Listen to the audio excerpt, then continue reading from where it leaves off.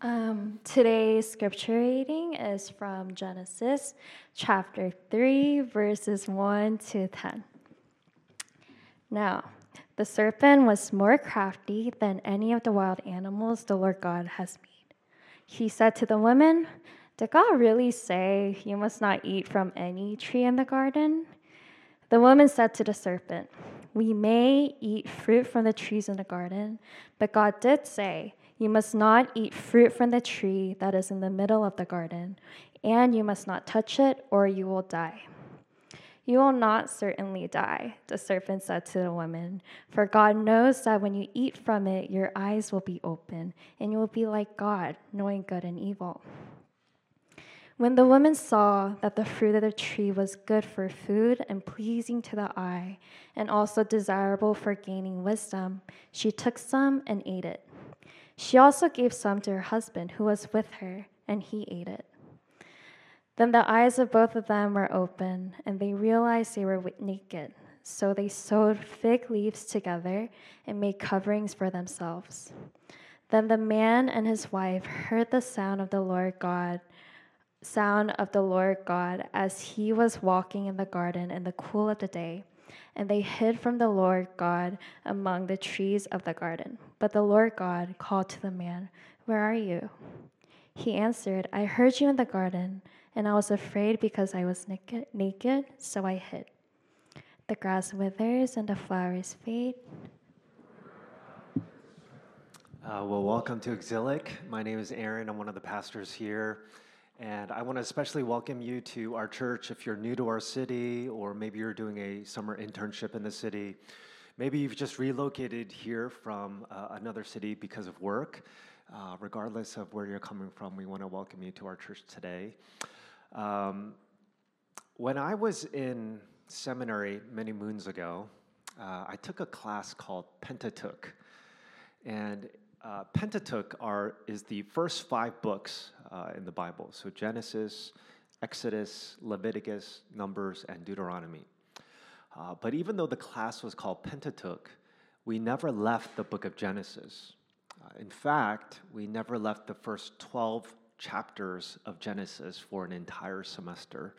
And the reason for that is because Genesis has so much great content, especially in the beginning of the book. And similarly, for the past 7 weeks, we've been on Genesis 1, 2, and 3, and we'll be taking a look at Genesis 3 one more time today. But just to give you a roadmap for the rest of 2023, after today, we'll take a break from Genesis, and then we'll have our staff and a variety of different speakers come and talk about different topics for the summer. And then in September, we'll pick back up on Genesis, and that will take us all the way to Christmas. And I don't know where we'll get to, but I'm hoping that we can at least get like a third of the way done with Genesis. Okay, so that gives you a roadmap for what this year holds. But today, we're going to be taking a look at arguably one of the most important chapters in the Bible, and that is Genesis chapter 3.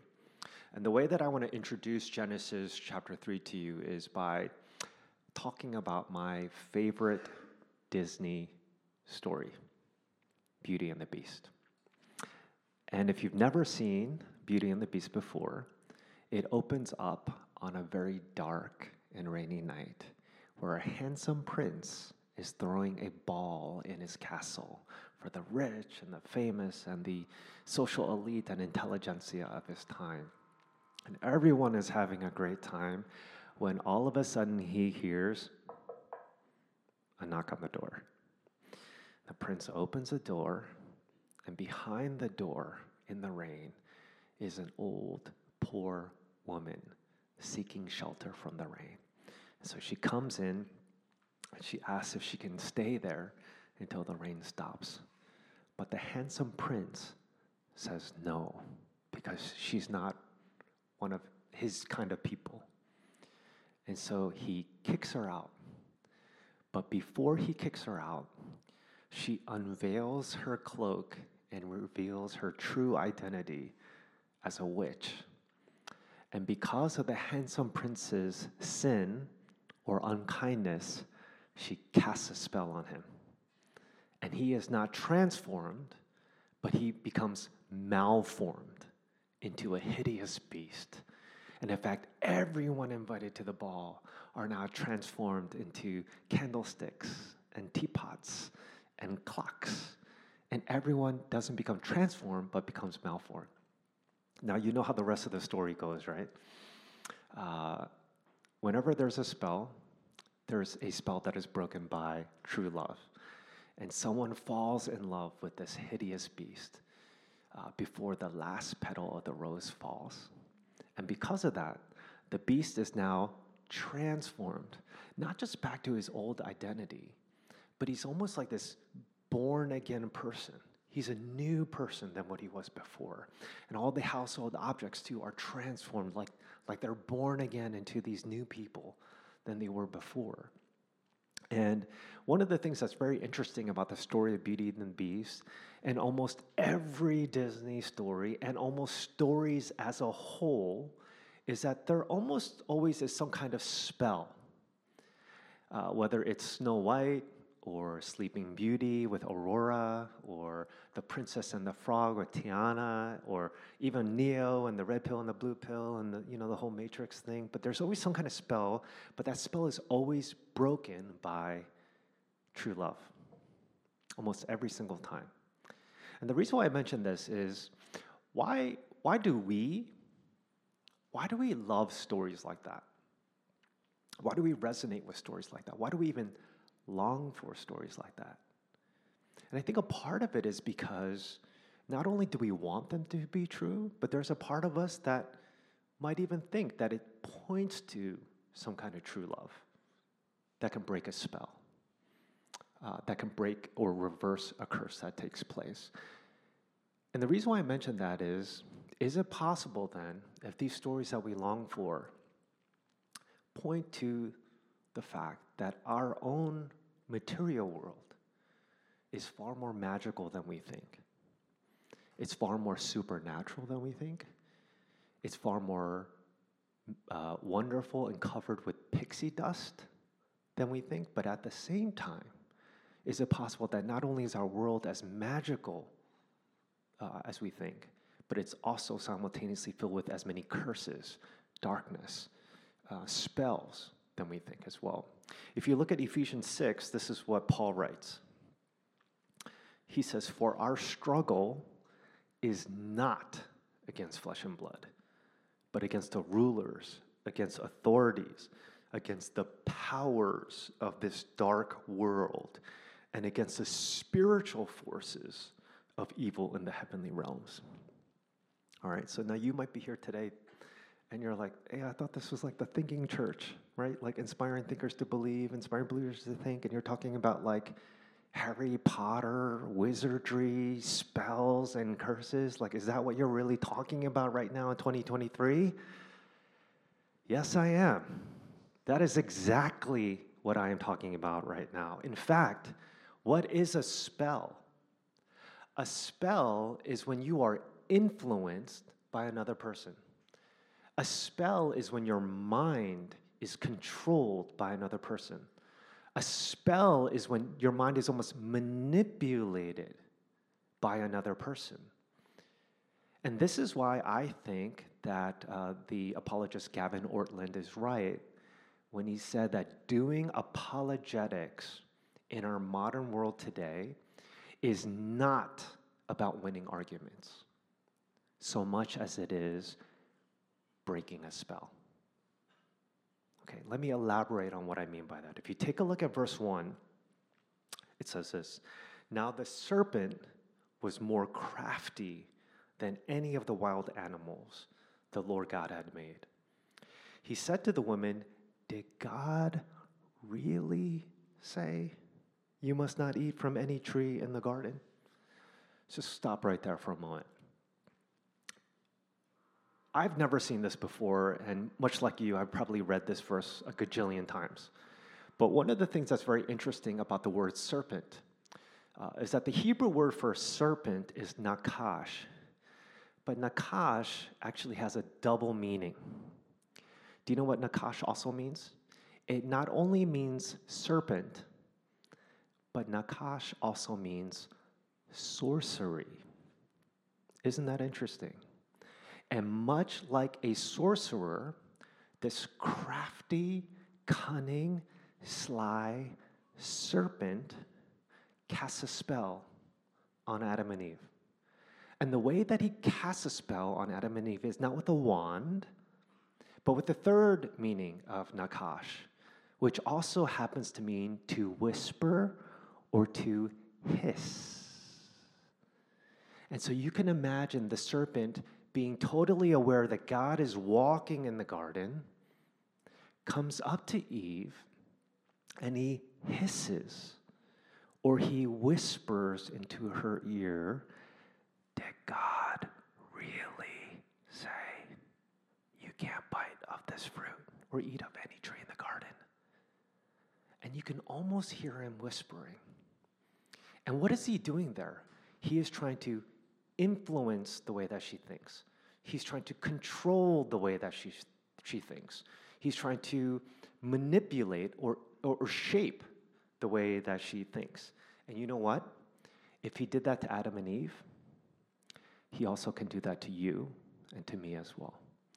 In 2 Corinthians 11, this is what the Apostle Paul writes to the Corinthian church.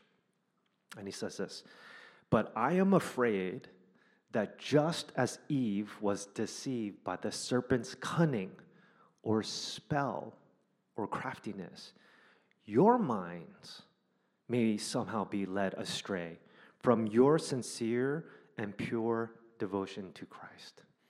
So here, Paul is saying that what the serpent did in the garden can not only happen to them, but it can also happen to us as well. Now, what does this look like?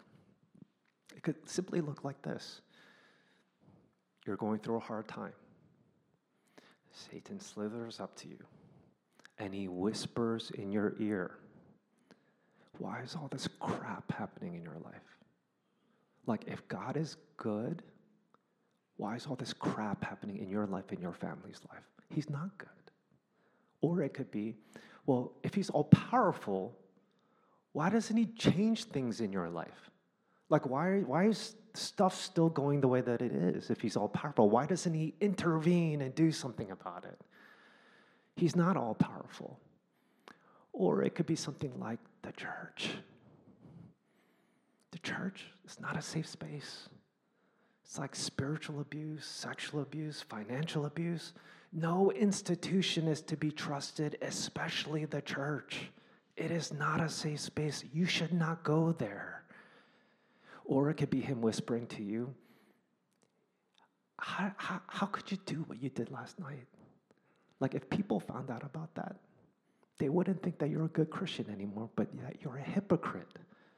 So maybe you should stop identifying yourself as a child of God and just live the way that you want to live. Or it could be that addiction. See, it helps. All you need are more frequent and intense doses of it, and that'll help numb the way that you feel. More than God, like, he's not doing anything. But the addiction, it can actually work. You just need more of it and more intensity of it. And every day he slithers right up to us and he whispers these things into our ear. And before you know it, instead of being transformed into the image of Jesus more and more, without even realizing it, there is a spell that is cast on us and we become malformed into the image of a beast. But you know what? The serpent, he not only makes us question the goodness of God, but his other strategy is to make us question the values of God as well. So let me flesh out what this could potentially look like. Okay, if you've been at our church for a little bit, you might be familiar with the name Joseph Nye. Joseph Nye was a political scientist at Harvard many years ago. And in the late 80s, Joseph Nye was the first one to coin the popular phrases hard power and soft power. Hard power is when you're trying to influence, manipulate, almost cast a spell on people through militaristic ways, right? So think 1984, something Orwellian, missiles, guns, tanks, North Korea, Russia, China. That's hard power. You're trying to control people through militaristic ways.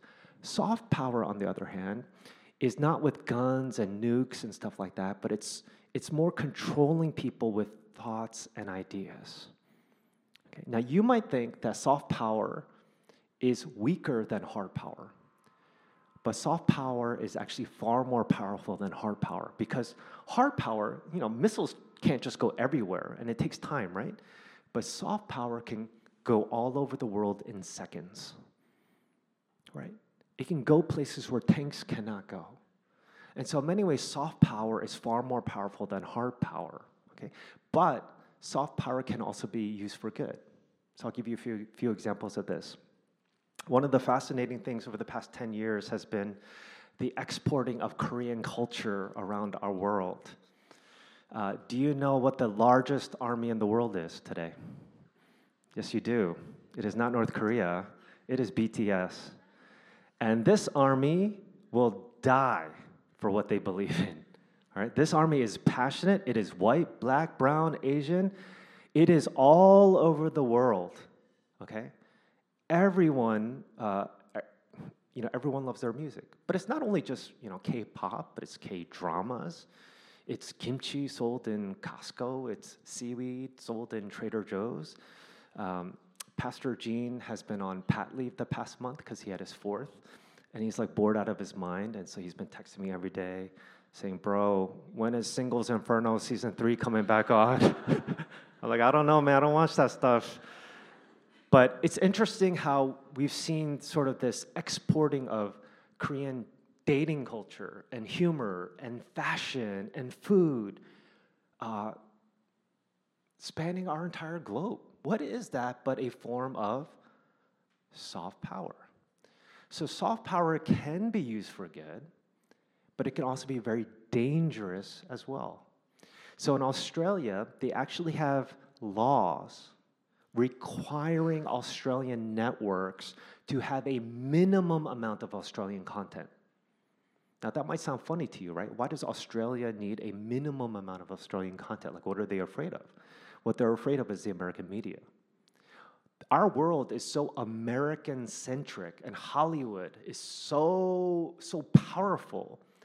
If they don't have laws to protect themselves from us, our news becomes their news. Our business swallows up their business. Our justice issues now become their justice issues, even though they have their own justice issues, right? And so soft power then can also be used to harm other people. And so what we're seeing today, in the past, is Britain would colonize different nations through hard power. But what we're seeing today is not hard power colonizing people so much as soft power and information colonization that is taking place, particularly with Western secular colonization taking place. We talk about things like white supremacy, but there's also Western supremacy as well that is happening all over the world. Now, back to Genesis 3. Here is a snake. I don't know if you've ever seen those like nature channels when snakes fight against like crocodiles and elephants and stuff like that. What is a snake's greatest weapon? Venom. Hard power.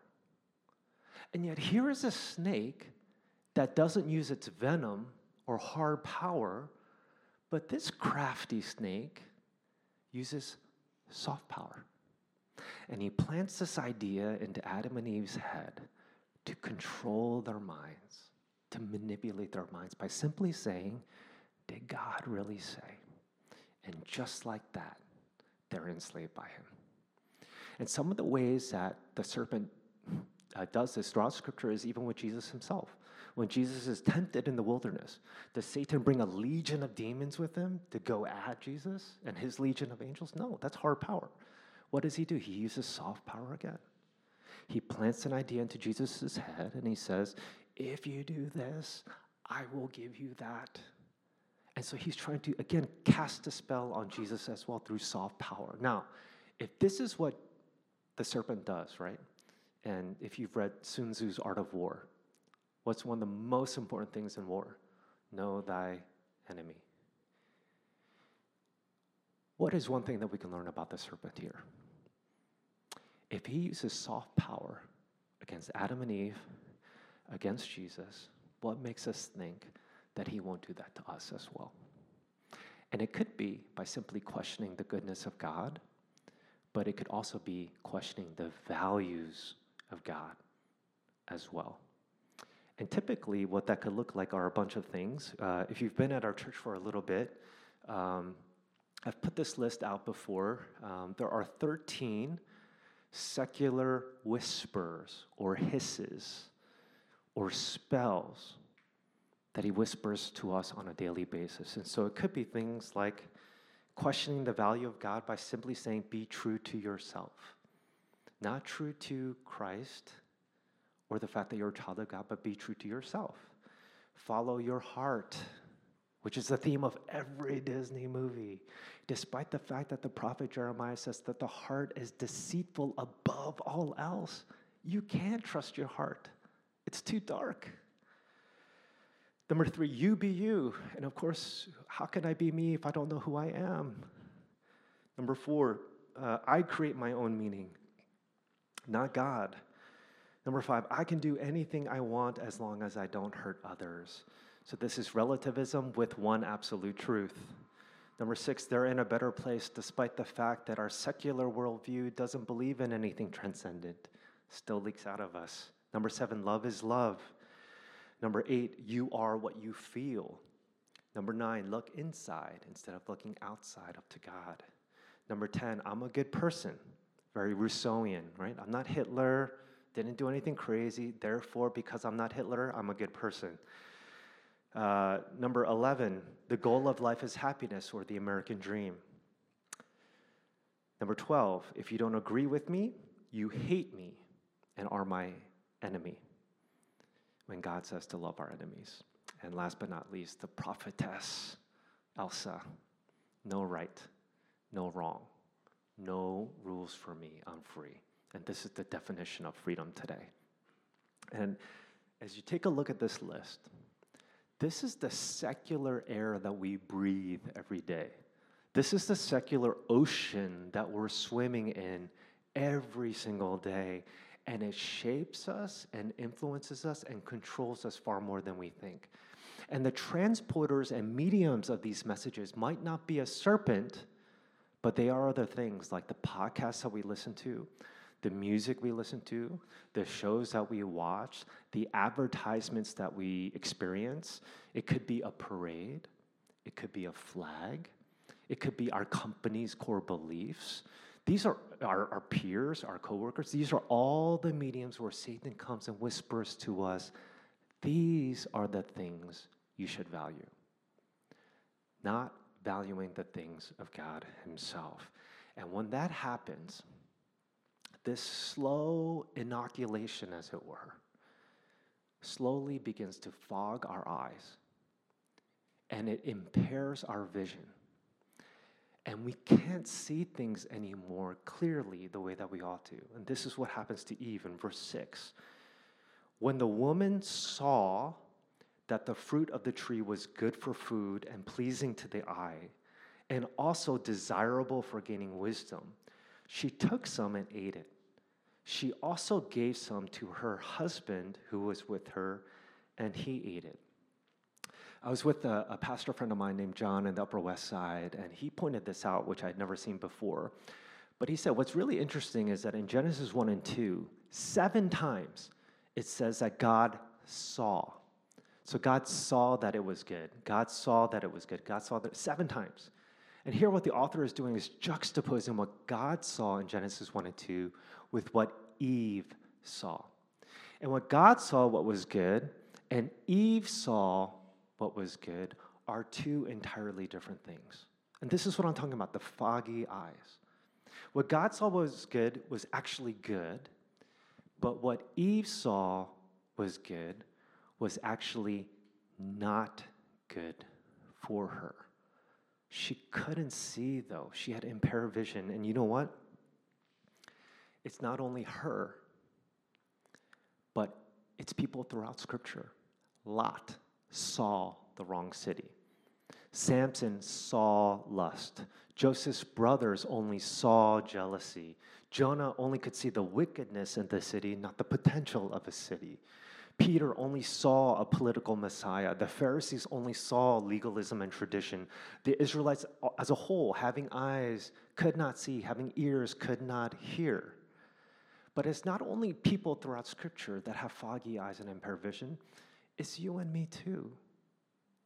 The more the spell is cast upon us, the more foggier our vision becomes, and we just can't see what is really, really good. Even the bad things we think are good for us when they're really not.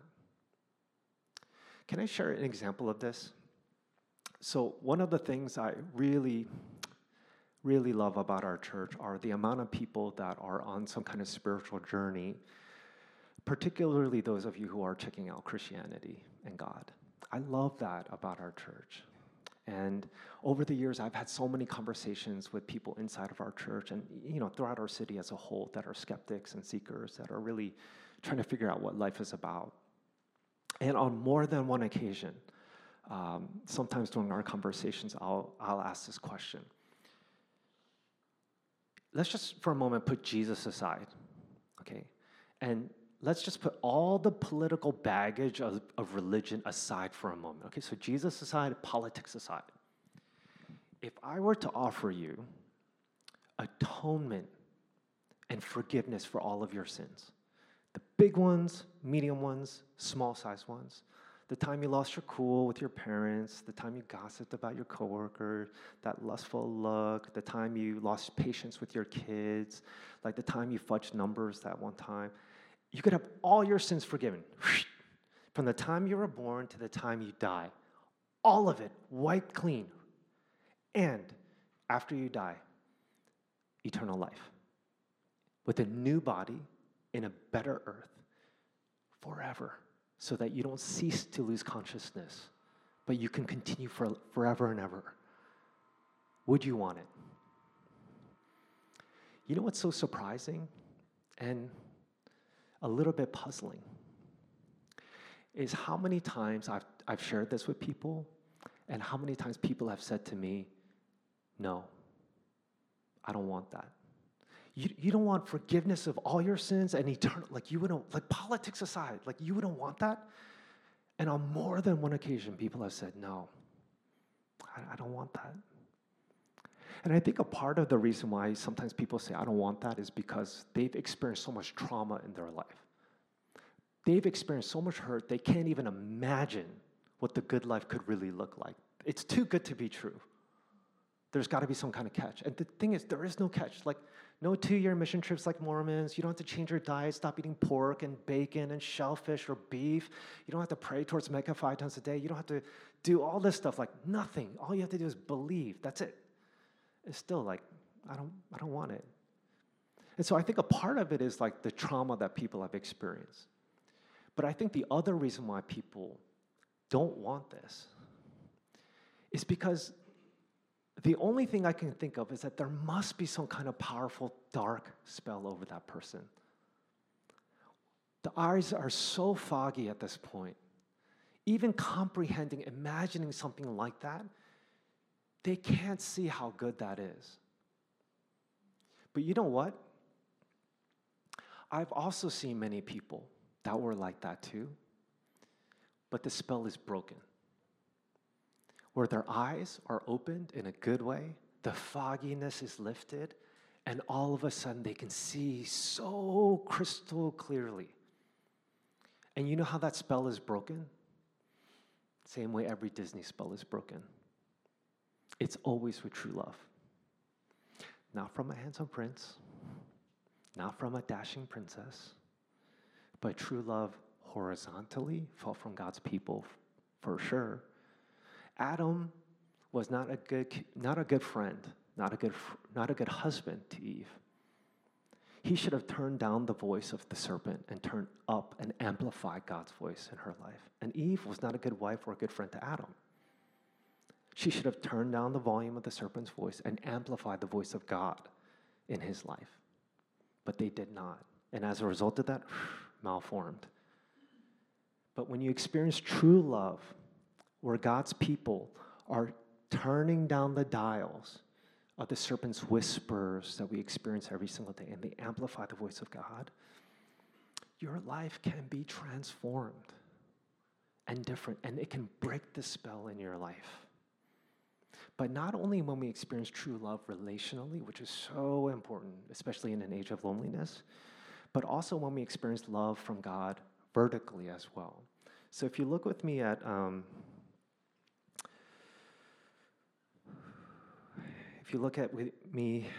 at verse 7 to 10, it says, "Then the eyes of both of them were opened, and they realized they were naked. So they sewed fig leaves together and made coverings for themselves. Then the man and his wife heard the sound of the Lord God as he was walking in the garden in the cool of the day. And they hid from the Lord God among the trees of the garden. But the Lord God called to the man, 'Where are you?' And he answered, 'I heard you in the garden, and I was afraid because I was naked, and so I hid.'" You know, one of the reasons why Beauty and the Beast is my favorite Disney story is because of Belle. I think she is the best character in all of Disney. And when she finds out that her father is missing and imprisoned in the Beast's dark castle, she goes looking for him. And what we see in this passage is God is now looking for Adam and Eve. They're not looking for him. They're actually hiding from him. God is the seeker. They're the hiders. But true love, it's the nature of true love to go and pursue others, right? And that is what we see God doing here. This is why John Calvin actually referred to God as the hound of heaven who pursues after us relentlessly. And it's very possible that you're here right now at Exilic. Maybe it's your first Sunday or second or third, and you're like, I have no idea what I'm doing here. I don't know anyone here. I don't think I even believe in God. But I have no idea why I'm here.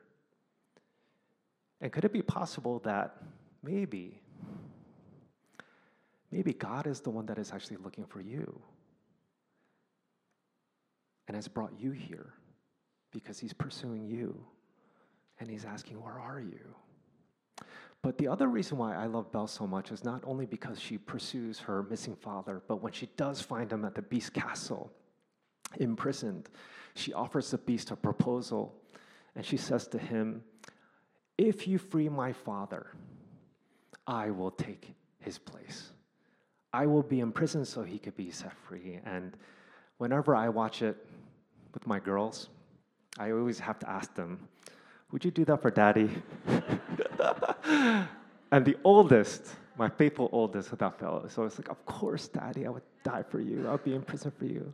And then I look at the youngest and I say, Hayden, would you do that for me? And you know what she says? But daddy, what about me? What's going to happen to me? And she'll start crying. I'm like, okay, fine. But what we see happening in Scripture is that he not only pursues us, but he takes our place. The punishment for our sins, for the consequences that we deserved. You know, it's interesting that phrase, cool of the day. Isn't that such an interesting description that is given of the Garden of Eden? I don't think that when Moses wrote this, he was just giving us a Weather Channel update on what the Garden of Eden looked like. You know what I think he was doing? That word, that phrase, cool of the day, is the Hebrew word ruach, which can also be translated wind or cool of the day or spirit. And I think what is taking place here is that Moses is not just giving us a weather update of the Garden of Eden, but what's happening here is that the Spirit of God is about to bring judgment on Adam and Eve for the wrong choices they made. But instead of that judgment, which is why they're hiding, but instead of that judgment falling on them, he trades places with us for all the wrong choices we make every day. And he takes our place. In Galatians 3, it says this: Christ redeemed us from the curse of the law by becoming a curse for us. For it is written, cursed is everyone who is hung on a pole. And what happens on the cross is that Jesus takes our curse, so that the spell on us would be broken. And once that spell is broken, we not only become, we do not become malformed, but we become transformed to the people of God we are supposed to be. Okay? Now, practically, how can we break that spell every day? Let me just close with Homer's Odyssey for a moment. In Homer's Odyssey, after a 10-year Trojan War, Homer is on a journey back home. The problem is it's a very long voyage. And on his journey back home to see his wife, Penelope, there are these sirens. And these sirens are like human-like creatures. And the siren song is so beautiful and so seductive that whenever sailors hear the siren song, they can't help but veer the ship towards the sirens. The problem is, by the time their eyes are not foggy anymore, they're crashing into rocks. And so what happens is that as they follow the siren song, their lives are destroyed. And if we can click on the next image, when you leave this room, there will be siren songs, there will be whispers, there will be hisses that are everywhere in our city, everywhere on our phones, feeding you different sirens and voices. And it is precisely during those moments we have to practice lowering the dial, lowering the volume on these voices and the whispers that we hear. And we have to learn to amplify the voice of God in our life so that our lives do not destruct, but we are transformed more and more into the image of Him. And so when that happens, what does that look like? It could be coming to the prayer brunch yesterday. It could be joining a CG. It could be coming out to church on Sundays. It could be the picnic, hopefully, if the rain holds up. But surrounding ourselves with God's people and His word in our life as our true north so that we are not malformed, but transformed into the image of our Savior more and more. Let's pray together.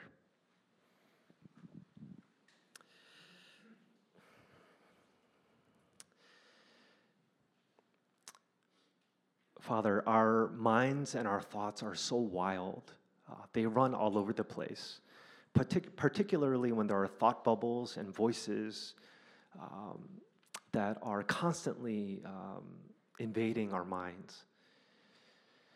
And so it is my prayer, Father, that you would help us to learn how to turn down the dial on the wrong whispers and hisses, and we would learn to amplify your voice. Help us to experience true love from one another, but most of all, help us to experience that true love that you have for us, and to remind ourselves every day of that so that the spell is broken day after day after day. In your name I pray. Amen. All right, we're going to transition to a time of offering, and we'd like to